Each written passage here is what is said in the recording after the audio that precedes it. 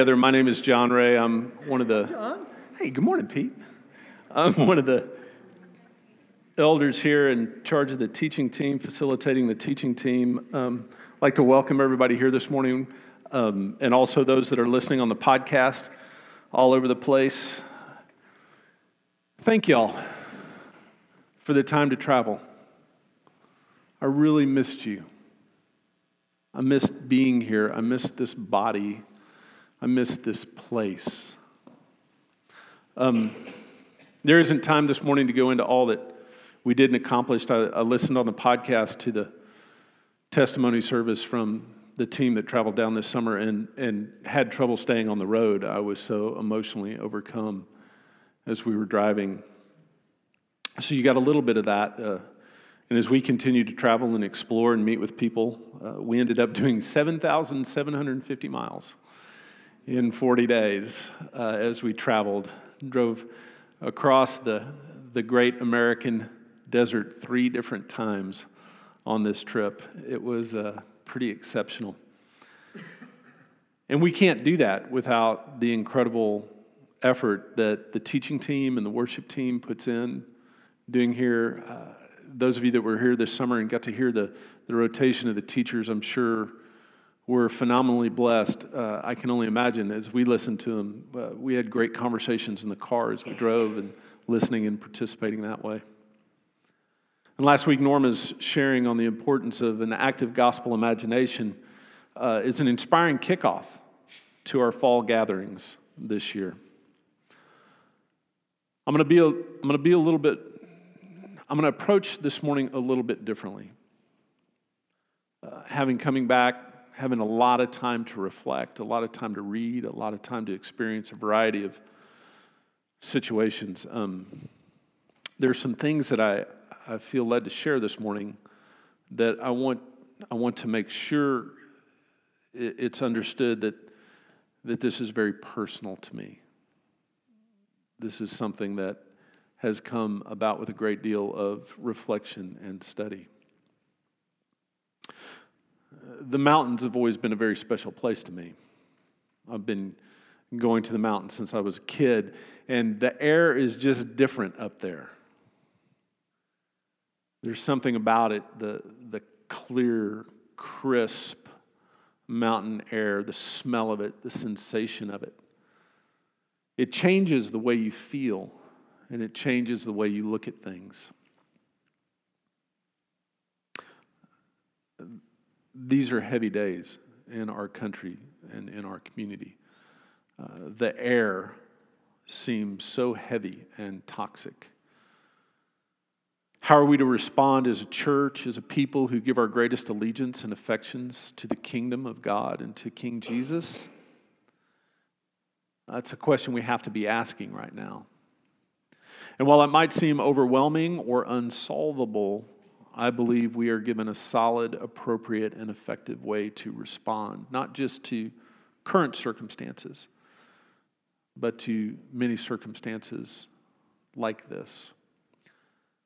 And honestly, I don't think it's a lack of knowing what is right that stops most of us.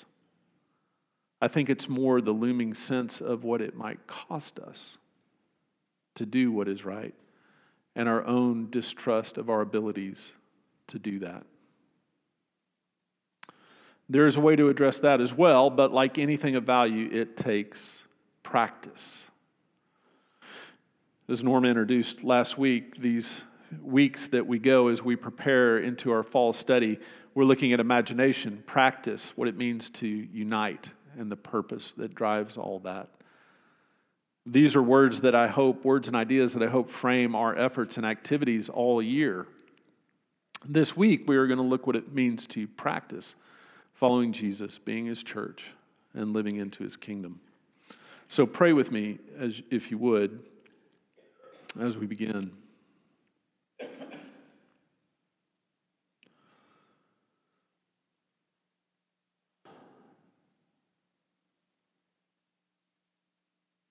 Jesus, you've gathered us here. Holy Spirit, you're the one that's called us. You're the one that has brought us. If there is anything valuable to say, if there's anything valuable to hear, it is going to be by your Spirit. Not by intellect or teaching, but by your Spirit. So right now, I ask that you would give us all, myself included, eyes to see, ears to hear, and hearts to love and respond. Jesus, this world desperately needs you, and it needs us, your church. We are broken. We're frustrated. We're scared. We're angry. We're hurt. We're divided. Your kingdom is the only thing that will ultimately unite. Your Spirit, the only thing that will ultimately heal. Your presence, the only thing that will ultimately enlighten. So we ask for the measure of those things today. And in this week, as we continue through our study with our community groups, our grace groups, our one-on-one discipleship efforts, our individual studies, lead us, Jesus. Otherwise, we have no hope. We pray this in Jesus' name. It's not enough to know what is right. We have to do what is right. Those two things are different.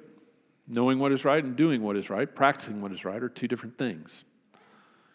And in order to constantly do what is right, to learn to do what is right, we have to practice. It's not something that comes naturally. It's not something that just happens without effort, without intention. That practice, as Norma introduced last week, starts and is sustained by an active gospel imagination. We have to be able to see it. We have to be able to comprehend it. We have to get a concept, a smell, a taste. We have to see the breadcrumbs left for us that we can follow them. But it is sustained by repentance, repetition, and resilience. It's not enough just to think about it. That practice is sustained by repentance, repetition, and resilience. And we cannot do it alone, y'all. This is not anything that is going to be accomplished by individual effort, no matter how Herculean, no matter how well intended. Divided, we fall. We fail. Left to our own devices, by ourselves, we're lost. It will only happen as we are part of Christ's community, this community, the church. Now our text, our overriding text this week has been from 2 Peter. 2 Peter 1, specifically verses 3 through 11, which I'm going to read. And I want you to listen to it. I want you to let it capture you. I want you to let the images form in your mind as I read.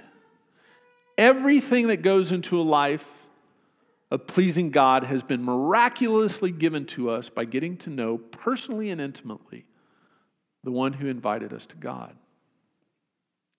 The best invitation we ever received.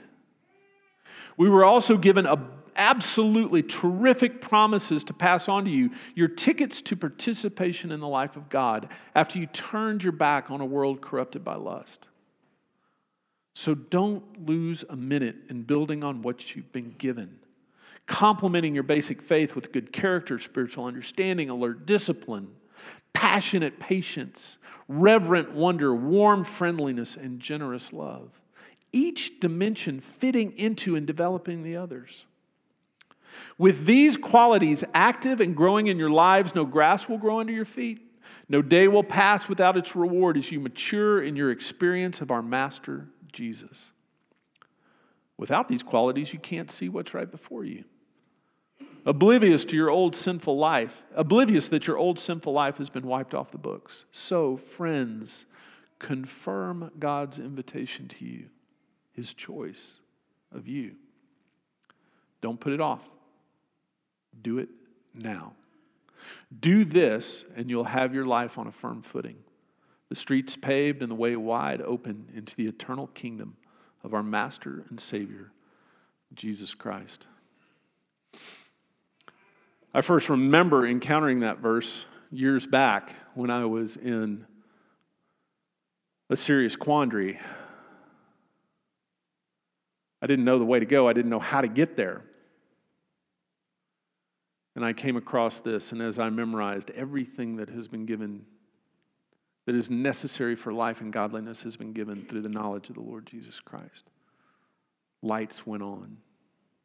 Ways were illuminated. It was a promise that I could hold on to, something that would walk me through. You see, I grew up a good Confederate. Now, Austin, Texas is not technically the South, it's Southwest. It's a pretty liberal city. But displays of the Confederacy, Confederate flag, were there along with the secessionist tendencies, as all Texans have. And I just accepted it as the norm. I never thought of myself as racist. I had plenty of friends of Latino heritage where I grew up in Austin. There weren't a lot of African Americans in my school. But boy, there was one. Her name was Monique. She was something. I had a crush on her like only a 13-year-old can have a crush on a person.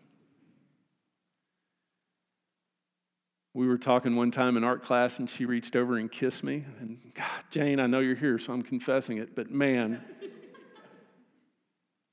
that was a kiss that stopped the world. She didn't think so, but I did. And because I had these individual relationships, and because I felt no personal animosity towards anybody of other race, I just didn't think that mattered.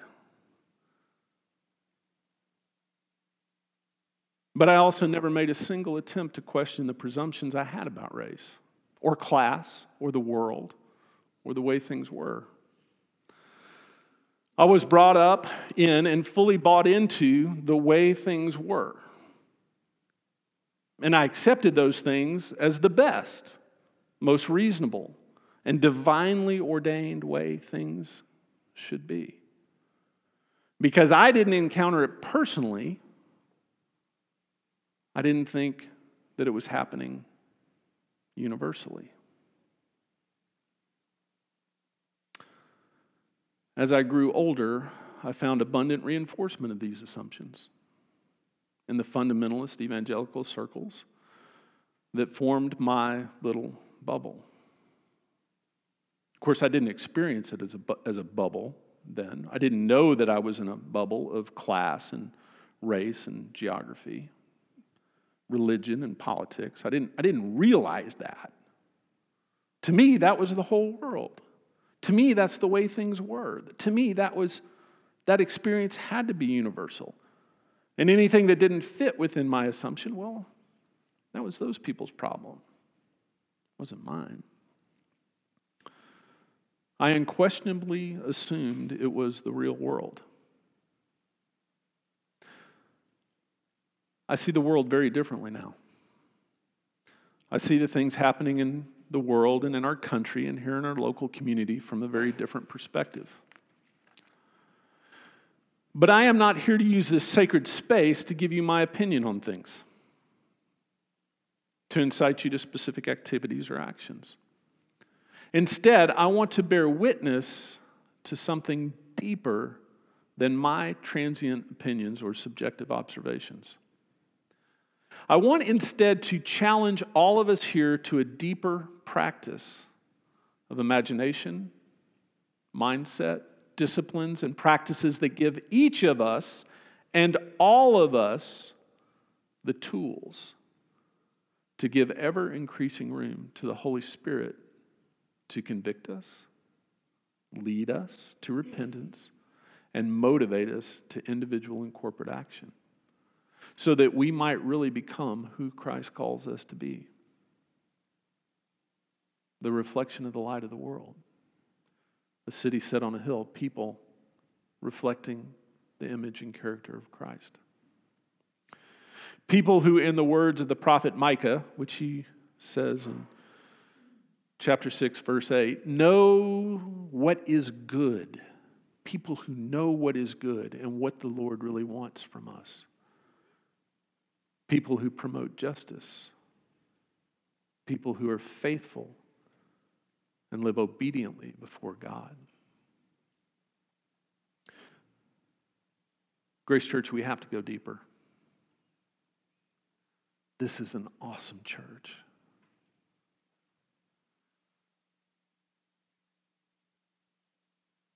You are an awesome church. You are an incredible assembly of the Holy Spirit, a place where that Spirit resides and is worshiped, instructs, and leads.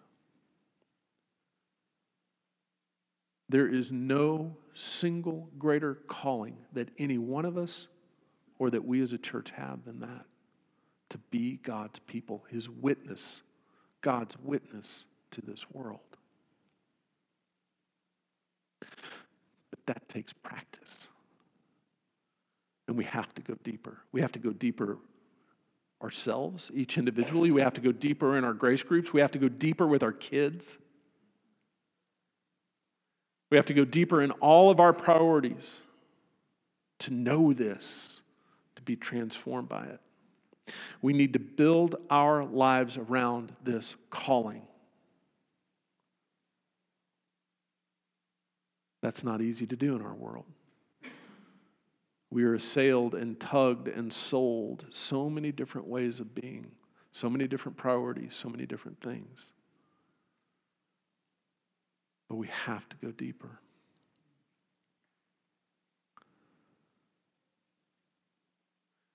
My own transformation from that clueless kid in a bubble to who I am becoming, I haven't arrived. I haven't figured it out. I haven't got it done by any means. I have far to go. Started, as Norma said, with a change in my imagination. Primarily through Scripture. Philippians 4 says, Paul's instruction, he says, finally, brothers and sisters, whatever is true, whatever is worthy of respect, whatever is just, whatever is pure, whatever is lovely, whatever is commendable. If something is excellent or praiseworthy, think about these things. And what you learned and received and heard and saw in me, do these things. And the God of all peace will be with you. There's a lot that parades as pure. There's a lot that poses as lovely and commendable out there. And it's not. But that is not to deny that there is true beauty. The gospel is a beautiful thing. Knowing Jesus is a beautiful thing. It is pure. It is lovely. It is commendable. It is peaceable. But in concentrating on those things that are good, we have to say no to a lot of things that distract.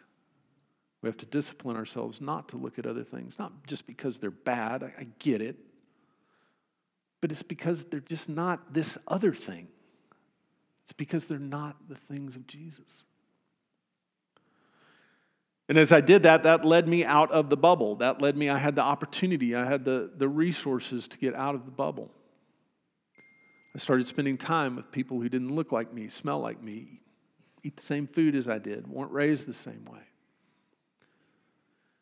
And as I did that, as I got out of the bubble and as I started to read the same Bible that I'd grown up reading in the conservative Baptist church in Austin, Texas, where everybody looked like me, smelled like me, ate the same food, spoke the same language. As I read those very same words in a different context, their meaning changed. It was illuminated, it grew. And then as I encountered examples of people who loved this same Jesus, followed this same God, read this same book, but were from very different contexts and looked different, smelled different, acted different, liked different things that were strange, were foreign, some of them honestly offensive.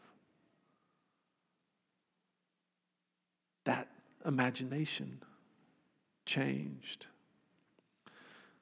Now, I want to be quick to say here, you don't have to become a missionary for this to happen.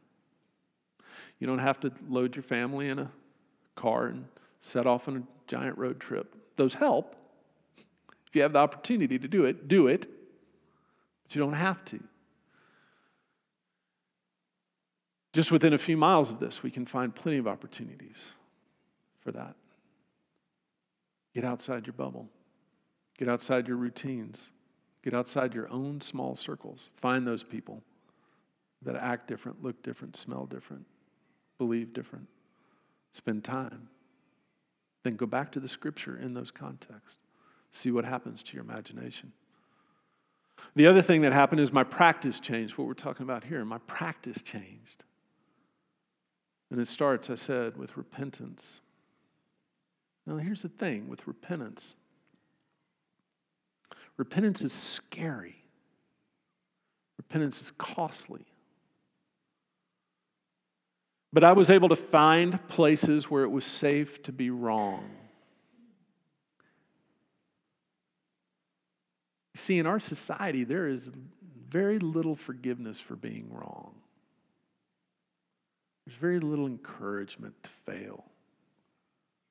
There's very little admonition around admitting you made a mistake. By God's grace, I found people, I found community, I found context where it was okay to be wrong. It was okay to make a mistake. It was okay to question. I hope that's what this place is. I hope that Grace Church is a very safe place to ask very dangerous questions. I hope it's a safe place to question things, to fail, to consider, to reconsider within this place. Because I think repentance feeds on that. It needs it. But it starts there, and it is not going to happen without it. We have to learn to repent, not just once, but as a practice of continually repenting, continually put ourselves before Jesus, continually measuring our life by the Word, not trying to make the Word justify our life, our preferences. And that practice involves repetition. We don't like that. Man, I don't like it. I can't tell you how many things that I cannot do today because I didn't want to practice. How many of you were like me, took piano lessons when you were a kid, right? And you got super frustrated because you couldn't play the songs that you wanted to play right away. And you didn't want to practice, so you didn't practice. And now I cannot so much as play chopsticks on the piano. Is that because I'm genetically unable to play the piano? Is it because I don't have an ear for music? No, it's none of those things. It's just because I didn't practice. Alex thinks I may not have the musical ability, but...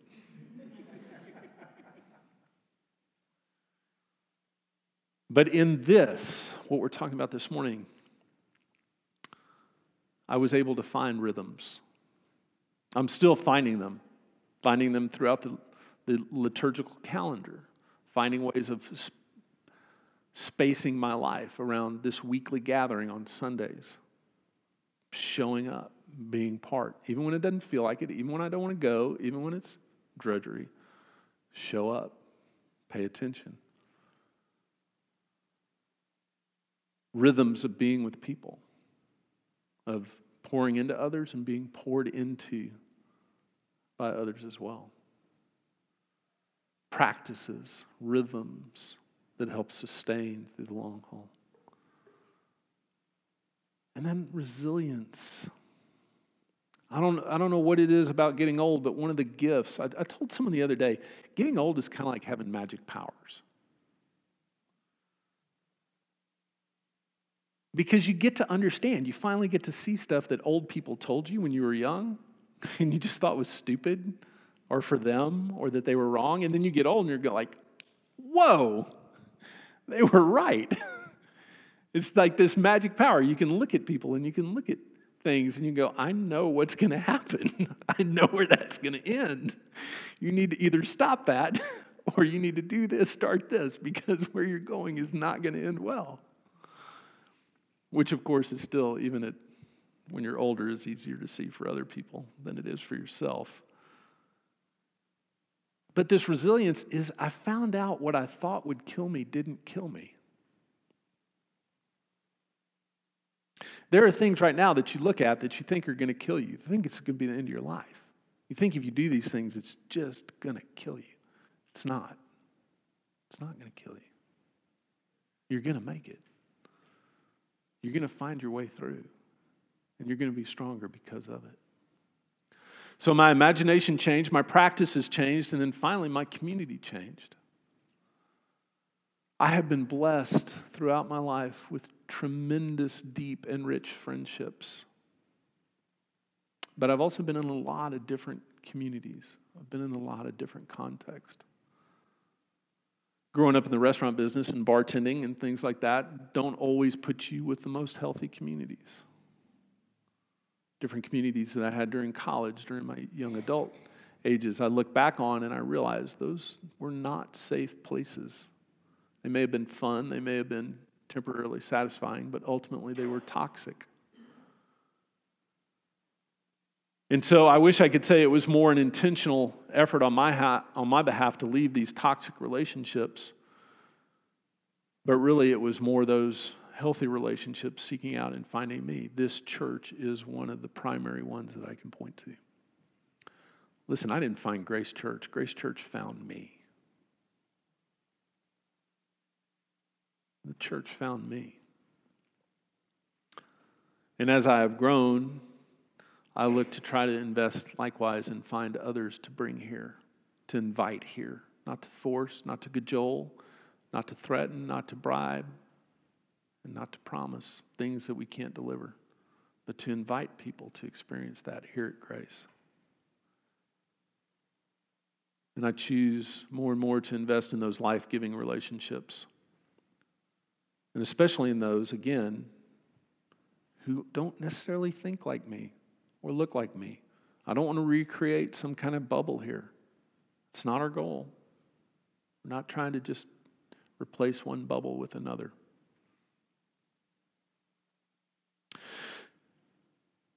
So those three things, those three tools of having a changed imagination, a changed practice, and a changed community have led me to be a very different person than I was when I was growing up. To believe differently, to act differently, to love differently, to value differently with that. I hope that what those changes are obvious in my actions. I hope they're obvious by who I associate with, by who I give my money to, by where I choose to live. That's my hope, because if it's not, it doesn't matter what I say.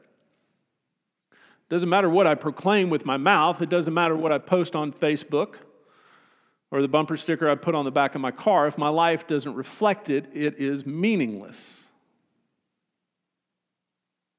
So if you want to know where I stand on things, if you want to know what I believe about certain hot button issues and things like that, watch my life.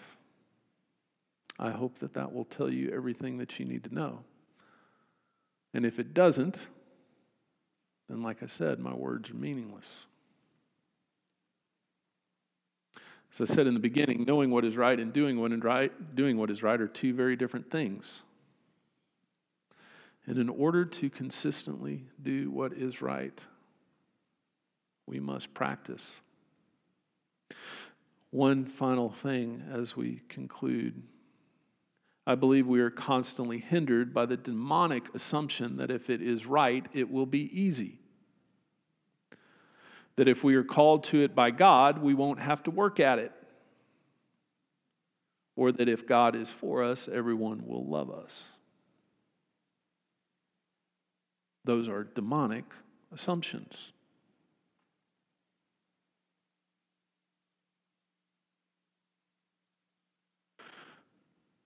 If it is right, it probably won't be easy at all. It will probably be the most difficult path. That's not to say it's all drudgery. But we live in a fallen world. We live in a broken place. And we are all broken people. It is almost universally easier to do just whatever feels good at the moment. Whatever costs us the least. And whatever gives us the most immediate gratification.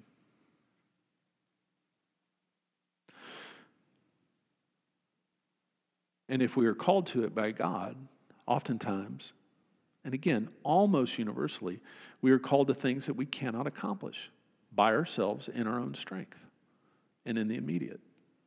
It is going to be something that takes repetition, practice, rhythm, repentance, and can only be done in the context of community. All things that I would rather do without.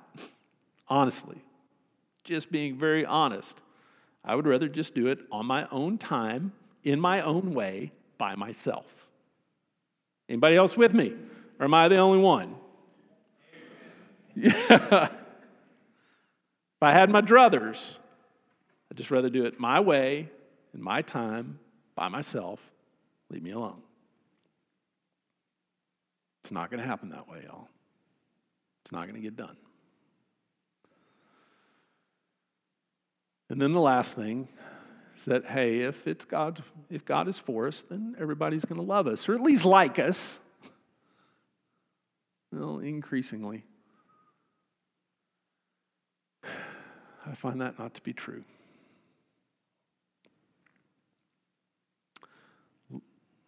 We breathe the air on the mountaintops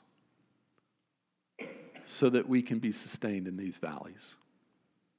We only get glimpses, but those glimpses, those rare and beautiful lungs full of cool, clean mountain air must be cherished and nurtured through the oppressive heat and pollution as we oppose all forms of injustice, systemic oppression, and perverse ideologies. This is a long game we are playing, and it takes practice. If we're going to find any hope, if we're going to have any hope, it is going to be found in developing those practices that allow us to be transformed, encouraged, and sent out by God's sustaining grace.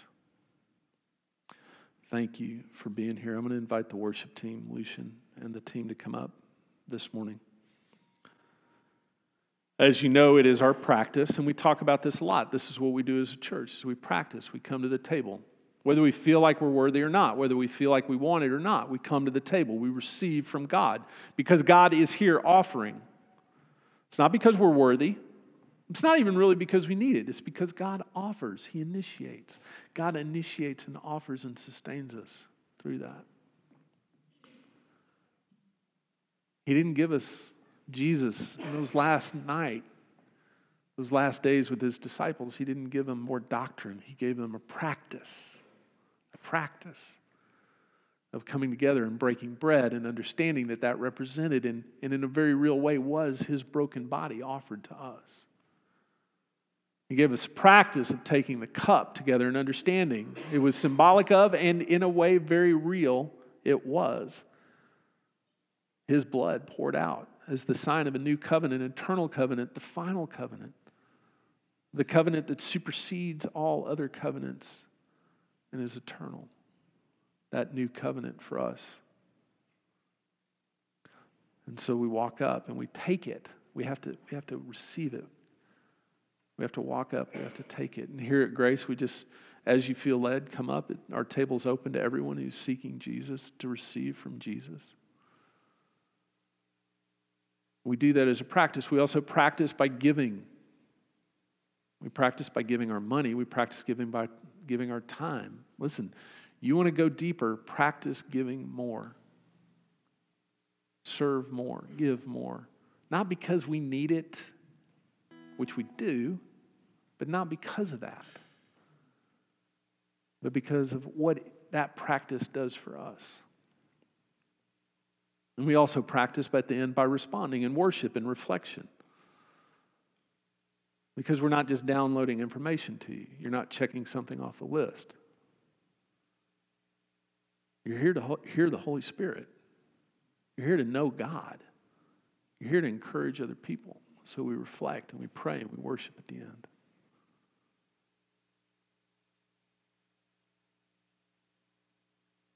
Listen,